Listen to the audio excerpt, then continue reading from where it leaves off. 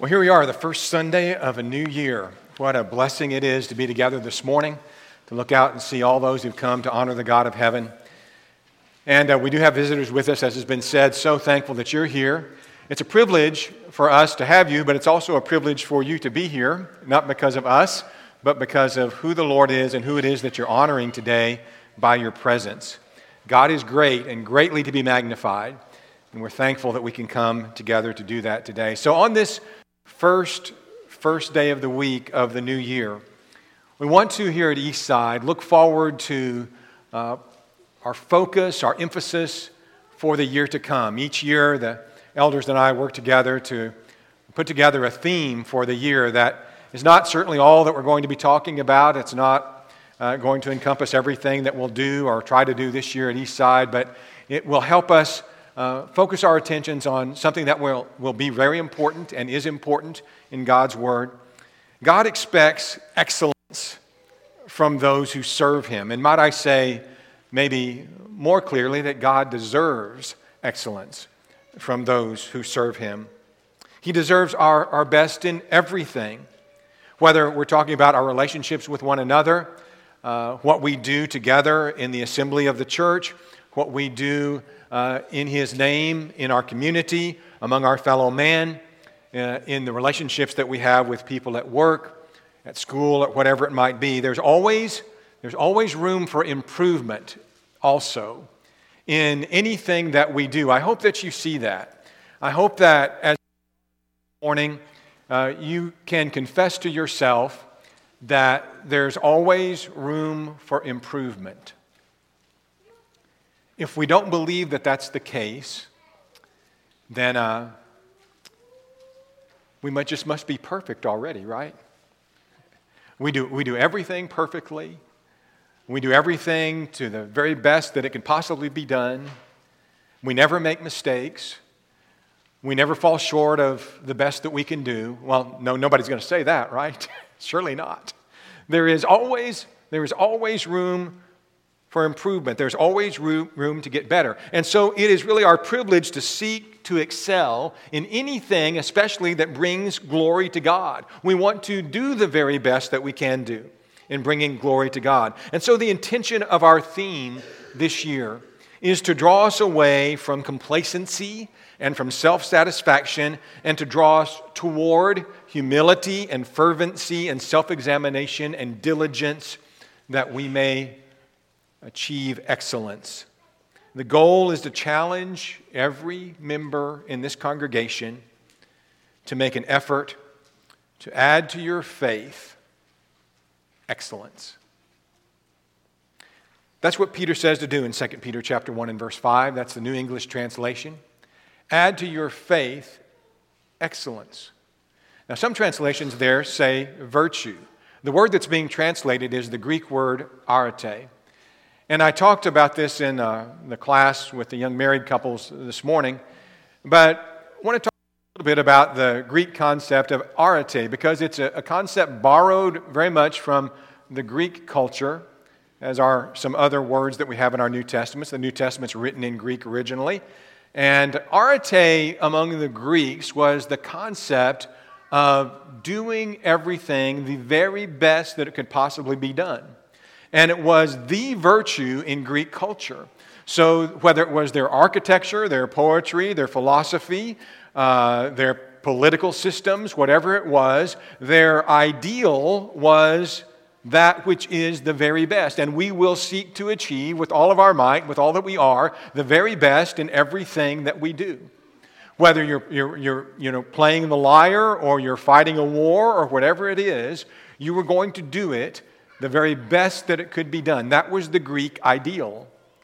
And the New Testament borrows that word here in 2 Peter 1 and verse 5. We're called to excellence, to virtue, to being the very best, to doing the very best that we can be or do. The concept is not foreign to other cultures.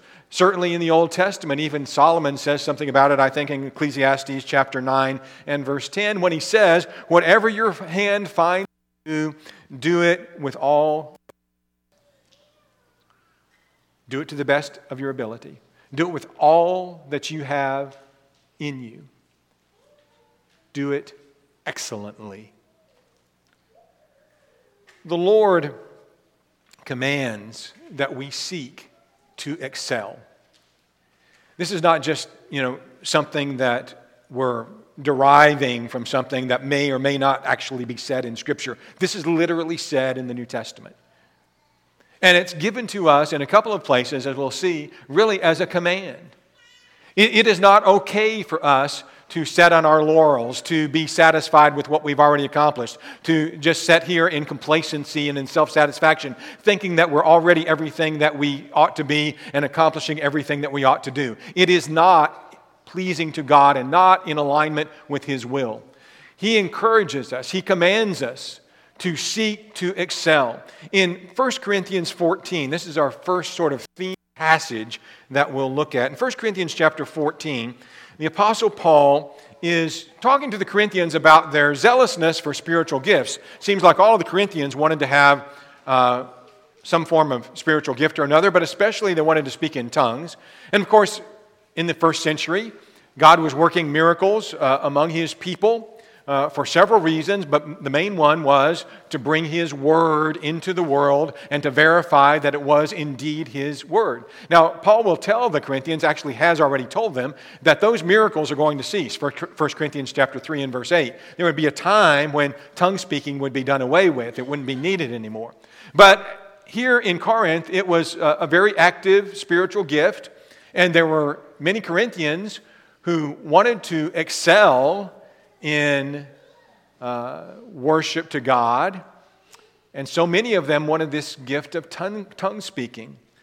So Paul is reasoning with them that there are actually better gifts than that. In fact, he's already talked to them about a much better thing than tongue speaking or than any of the miracles. 1 Corinthians 13, he takes time out from his discussion with them to tell them that, what's better than all of those spiritual gifts put together? You know what's better than all of them? Love is. Love is. He says, I'll show you a more excellent way. And then he tells them about love. But getting back to the context of 1 Corinthians 14, then we come to this statement of the Apostle Paul. He says, even so, since you are zealous for spiritual gifts, let it be for the edification of the church that you seek to excel. And so although we don't have those miraculous spiritual gifts anymore, as we said, Paul said, they'd be done away with. Yet, if we're going to seek to serve the Lord, let's seek to excel. Let's seek to excel in that service. If we're going to seek to edify one another, which is what the assembly is all about, later on in this chapter, he says about the assembly that all things be done for edification, for the building up of one another. Everything we do in an assembly of God's people should be to build one another up in our faith and in our service to the Lord. Seek to excel in the edification. What does that mean in terms of practicality? That the song leader is just going to, kind of mumble through the songs and, well, he may or may not pick out a song that has to do with anything or maybe scriptural or not. May not try to lead us, to encourage us to sing it with all of our might. And we're just going to kind of, slump through the song service. Is that what we're going to do? When the preacher gets up to preach, I'm just going to, not study and not think about what needs to be said and not pray about that and just stand up here and say something first thing that comes to my mind, right? Or are we striving for excellence in all things? Are the prayers that are prayed, are they thoughtful? Jordan did a wonderful job of leading our minds to think about what the Lord's Supper was all about this morning. You can tell a whole lot of thought went into that. We're striving for excellence in all that we do. In all that we do. And that's the challenge of 1 Corinthians 14 and verse 12. Now, the word excel there in that text is a different word in the original language. It's perisio, and it comes into play a little later in this lesson. I tell you that the words translated excel here, we'll see it a number of times, translated in other ways in later verses in a few minutes. So we are to excel, to seek to excel, for the edification of the church in our assemblies.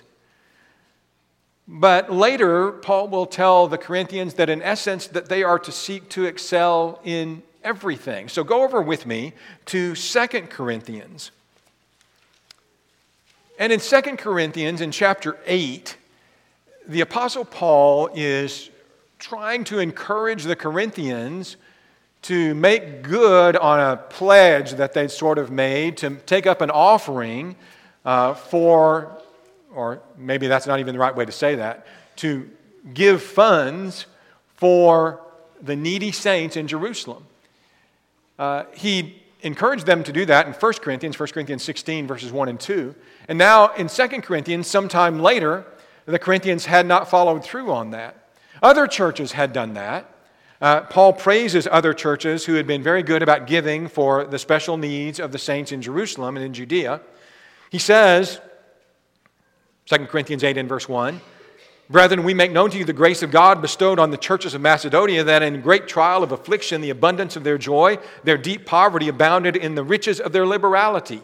For I bear witness that according to their ability, yes, and beyond their ability, they were freely willing, imploring us with much urgency that we would receive the gift and the fellowship for the ministering to the saints." So here are these churches in Macedonia, and they're just giving superfluously. They're just giving overabundantly, even though they didn't have all that much, but they're giving from the bottom of their hearts for this great cause.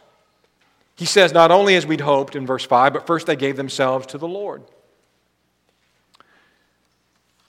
It's interesting to me that Paul is using what we might even call a bit of a friendly competition between the churches, if you will, to see which one or which ones would, out of love, be the best givers.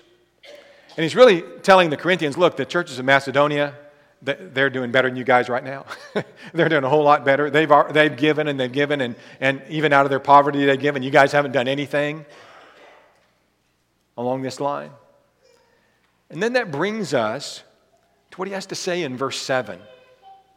"But as you abound in everything, in faith, in speech, in knowledge, in all diligence, and in your love for us, see that you abound in this grace also." Now the word abound, it's found twice in that verse, but it comes from the same word that was just translated excel in 1 Corinthians. Same word. And in fact, the ESV, which we have on the screen, "See that you excel in this act of grace also." In fact, let me read it from the screen, the English Standard Version. "As you excel in everything, in faith, in speech, in knowledge, in all earnestness, and in your love, in our love for you, see that you excel in this act of grace also." Now, we talk sometimes about necessary implications, some things that are said in the verse without actually being said. One of the things that's said in this verse, without maybe actually being said, is that there's an expectation of God, from God, that we excel in everything. The Corinthians were already excelling in everything except this one thing. You see how Paul puts that? You were excelling in faith, speech, knowledge, earnestness, all of these things. You're excelling in all of this. You need to see that you excel in this thing too. Why is that? Because in our service to God, God deserves excellence in everything that we do. Not just some of the things. Not just the things that we like to do. Not just the things that are easy for us to do. But in everything. That's what God deserves. And in that, the Corinthians had been lacking. They hadn't been giving as they ought to have given. There was a lot of room for improvement. So in these two passages, 1 Corinthians 14 and verse 12, 2 Corinthians 8 and verse 7, in both of them, we see God's expectation for a church and for members of a church to excel. God expects and deserves excellence. Psalm 29 and verse 2, "Give to the Lord the glory that's due His name. Worship the Lord in the beauty of holiness." Why would the Lord require Christians to give their best in every area? Well, He deserves it. He is God. But beyond that, maybe the more obvious reason is that mediocrity leads to indifference, and indifference leads to mediocrity. So if I think I can serve the Lord and with just a ho-hum effort, if I think I can serve the Lord in just a mediocre way, I'm doing it, but it's not really the best I can do, then what I'm saying is that God is not really the best and the most important. My indifference leads to my mediocrity, and mediocrity will foster more indifference. And so the more I'm satisfied with being self-satisfied with a half-hearted effort, with a halfway effort in my service to God, the less and less I'm respecting Him, the less and less I'm devoted to Him. It's so easy to fall into the trap of settling for the status quo. Well, we're doing that well enough. Yeah, we could do that better, but it's good enough. The good enough mentality is not the mentality of a Christian in his service to the God of heaven. It cannot be. There's a big difference between doing a pretty good job and excellence. Excellence always requires more work, more sacrifice, more diligence. And it is something, as we said, that God deserves and expects, and it's something that the name of Jesus deserves.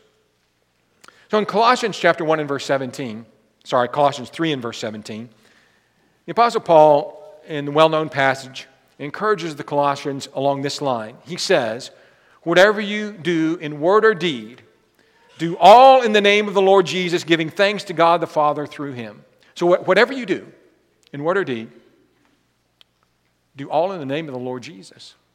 So everything that we do in our lives, whether we're here together in the assembly, whether we're living day by day with our families out in the world, everything that we as Christians do is to be done in the name of Jesus.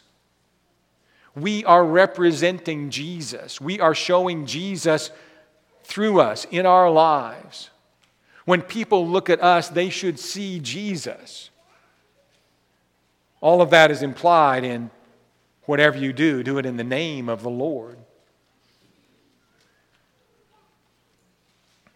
How excellent is the name of Jesus? I'm doing everything in His name if I'm doing what I'm supposed to be doing in Colossians 3:17. So the next question is, how excellent is His name? In the book of Hebrews, the writer of the Hebrews is really at pains in the first chapter to show us the excellence of the name of Jesus. And he talks about Christ in the first couple of verses of the Hebrew letter, saying that He is the very brightness of God. One translation says, the effulgence of His glory, the radiance of God Himself. He is the character of God. And then he goes on to talk about how much better Jesus is than the angels, who are heavenly beings but cannot compare to Jesus.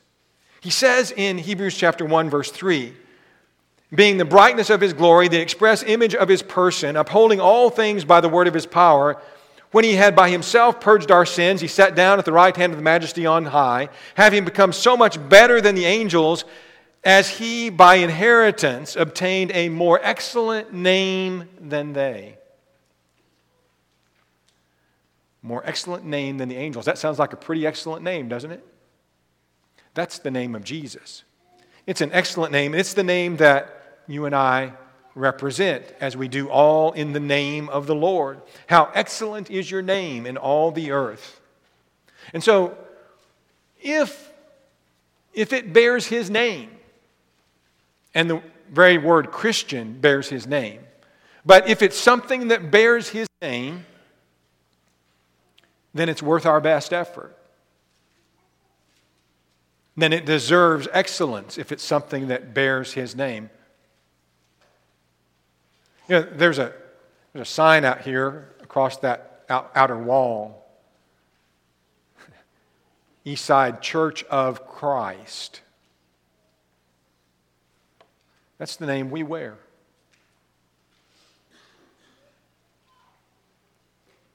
It deserves excellence. It deserves our best.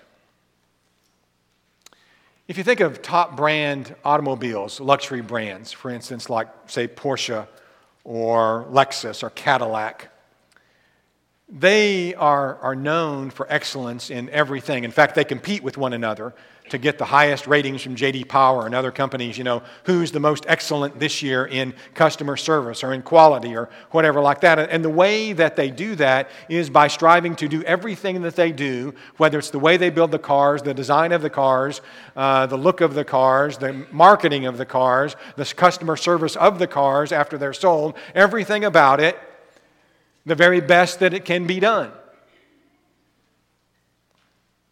The very best that it can be done. Now, I can tell you a lot of other car companies aren't concerned with doing the very best that it can be done. They will tell you that. They might be concerned with doing it the most cheaply that it can be done, right? The cheapest that it can be done. How can we save cost on this? That may be, but of the premium car companies, that's not the mindset.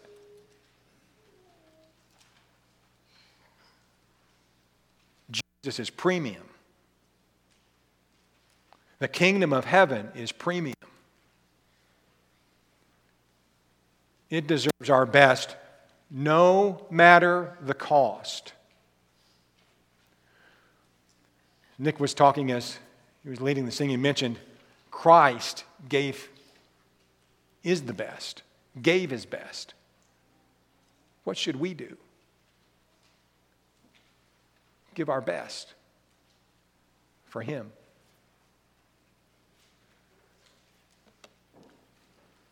Now, the thing is, as we've said many times from this pulpit, if we just look at our own abilities and who we are as mere human beings, when it comes to giving God excellence, frankly, we're in a world of trouble. Because our own human abilities and frailties make our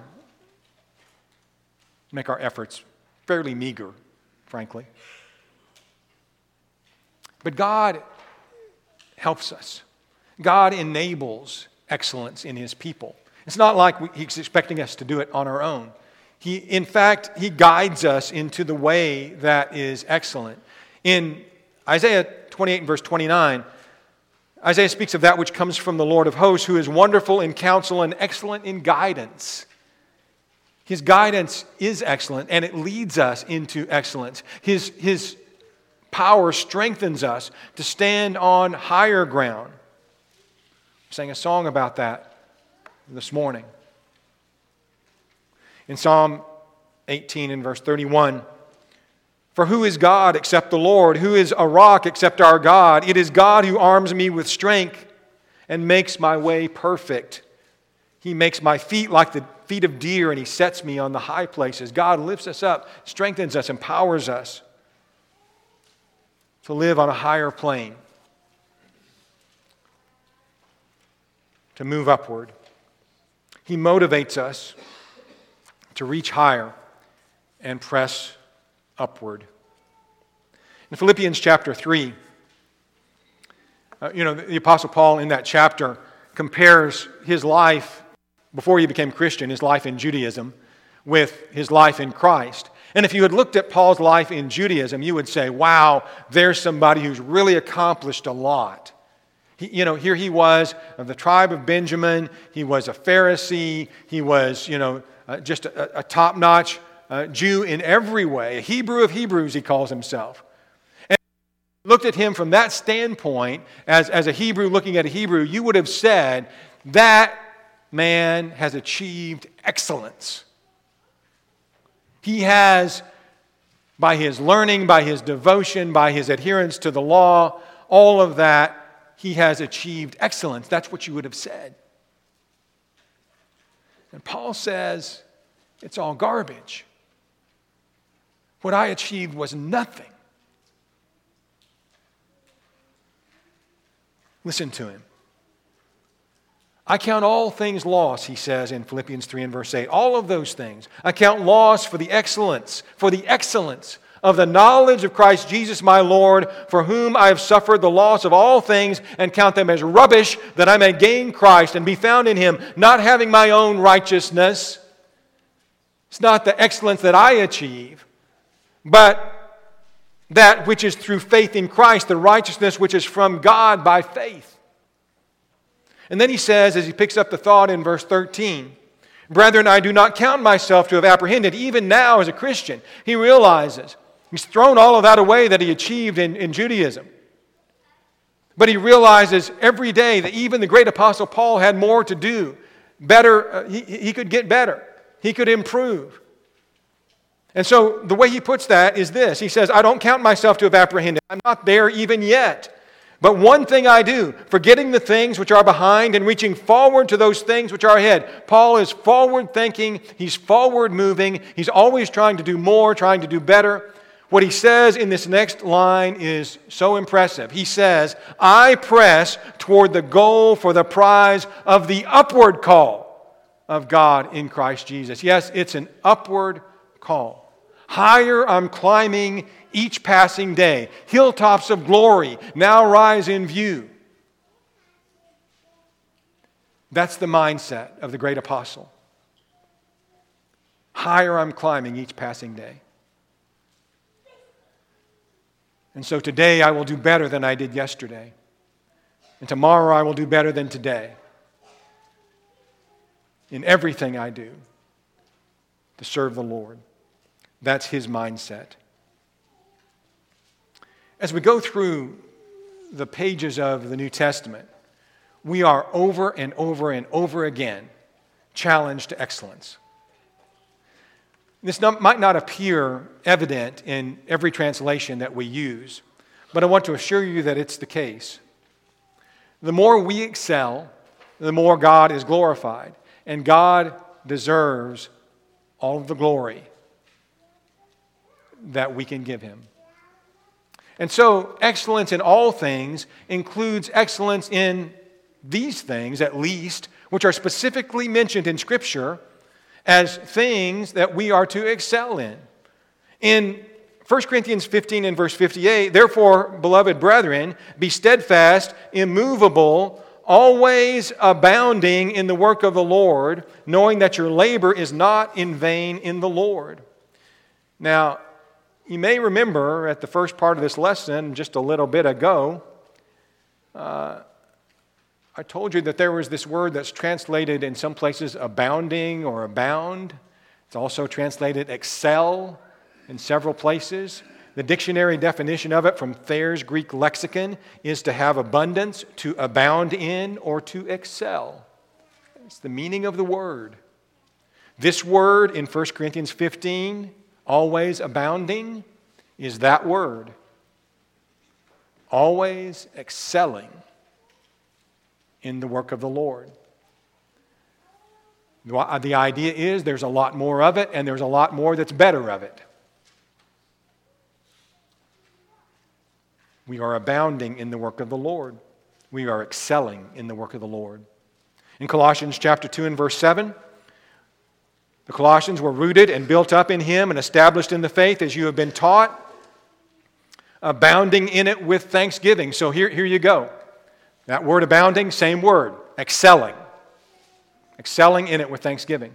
So what about the Colossians? They were established in the faith, weren't they? Isn't that what he says? You're built up in him, you're established in the faith. Okay, well, we're established in the faith, so we've made it. We don't have to improve anymore on this, right? Is that what Paul tells us? No. He says you're established and you're abounding in the faith, but what? You need to continue excelling in it. More of it. More of it than you have achieved. Even now, you continue. You grow in it. What about righteousness? You know what the Bible says about righteousness?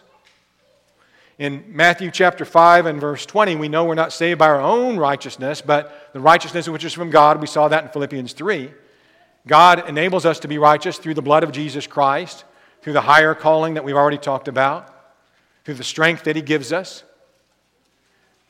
When you think about Judaism in the time of Jesus, you look at the scribes and the Pharisees, you think, well, these are people who are so righteous, you just couldn't be any more righteous. That's what a Jew might have thought.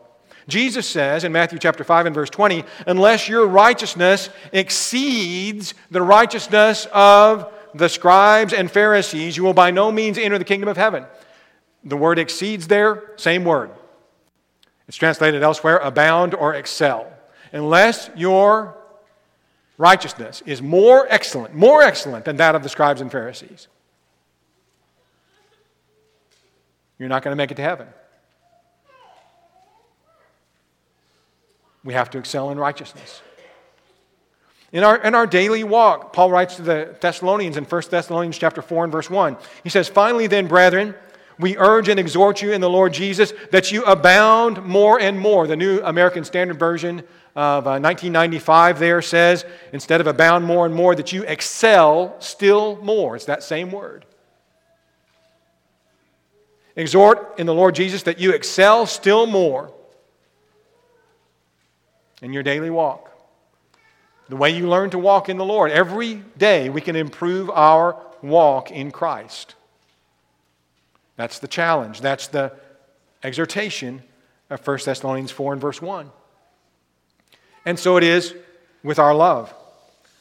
Again, right there in 1 Thessalonians 4, as Paul writes to this new church that he had just recently planted, he says, "Concerning brotherly love, you had no need that I write to you, for you yourselves are taught by God to love one another, and indeed you do so toward all the brethren who are in all Macedonia. But we urge you, brethren, that you increase more and more." And the word increase there is that same Greek word, abound, excel, that you excel more in your love. You're taught by God to love each other. You are loving each other. You're loving others as well. You need to do more of it.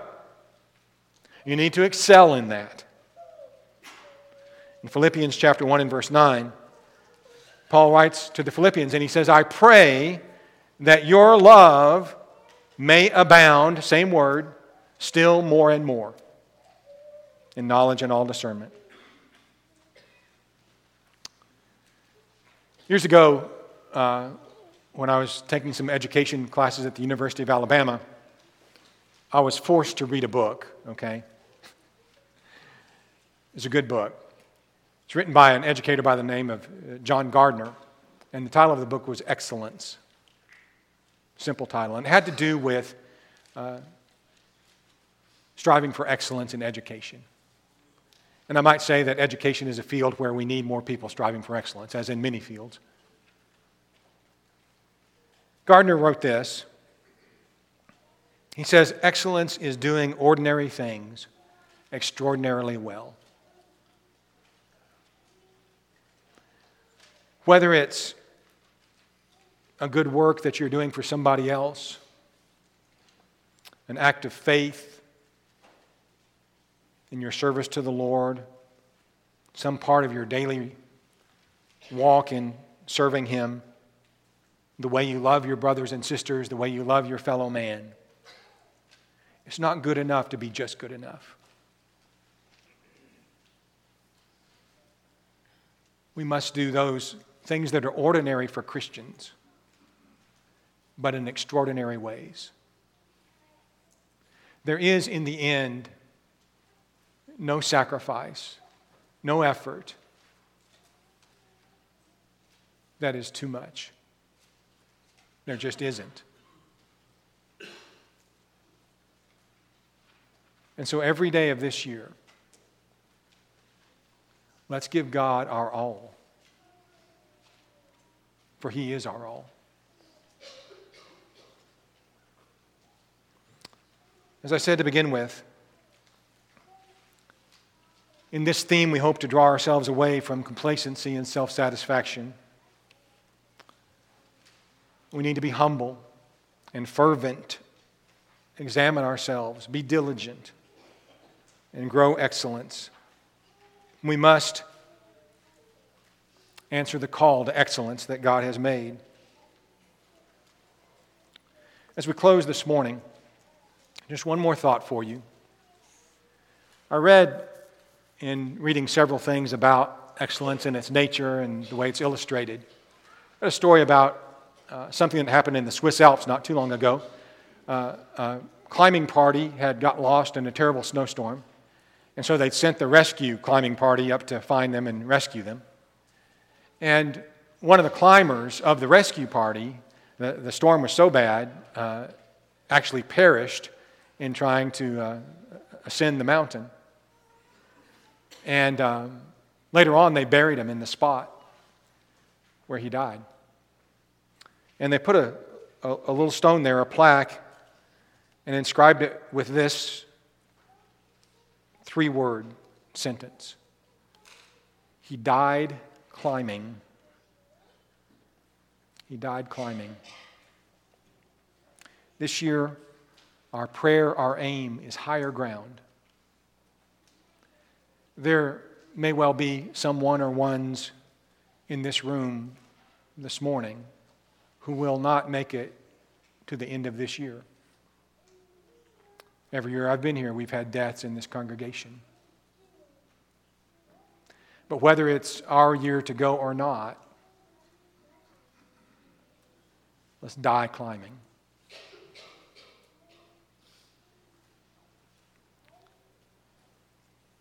Upward. Let's go. Thank you for your good attention this morning. Is there someone who would give your life to Jesus today, who'd be willing to name the name of Jesus as your Lord and Savior, and confessing that, turn away from a life of sin, be baptized in water for the remission of your sins? Could you do that today and start this wonderful journey of life that winds up in heaven itself? We'd ask you to come while we stand and sing.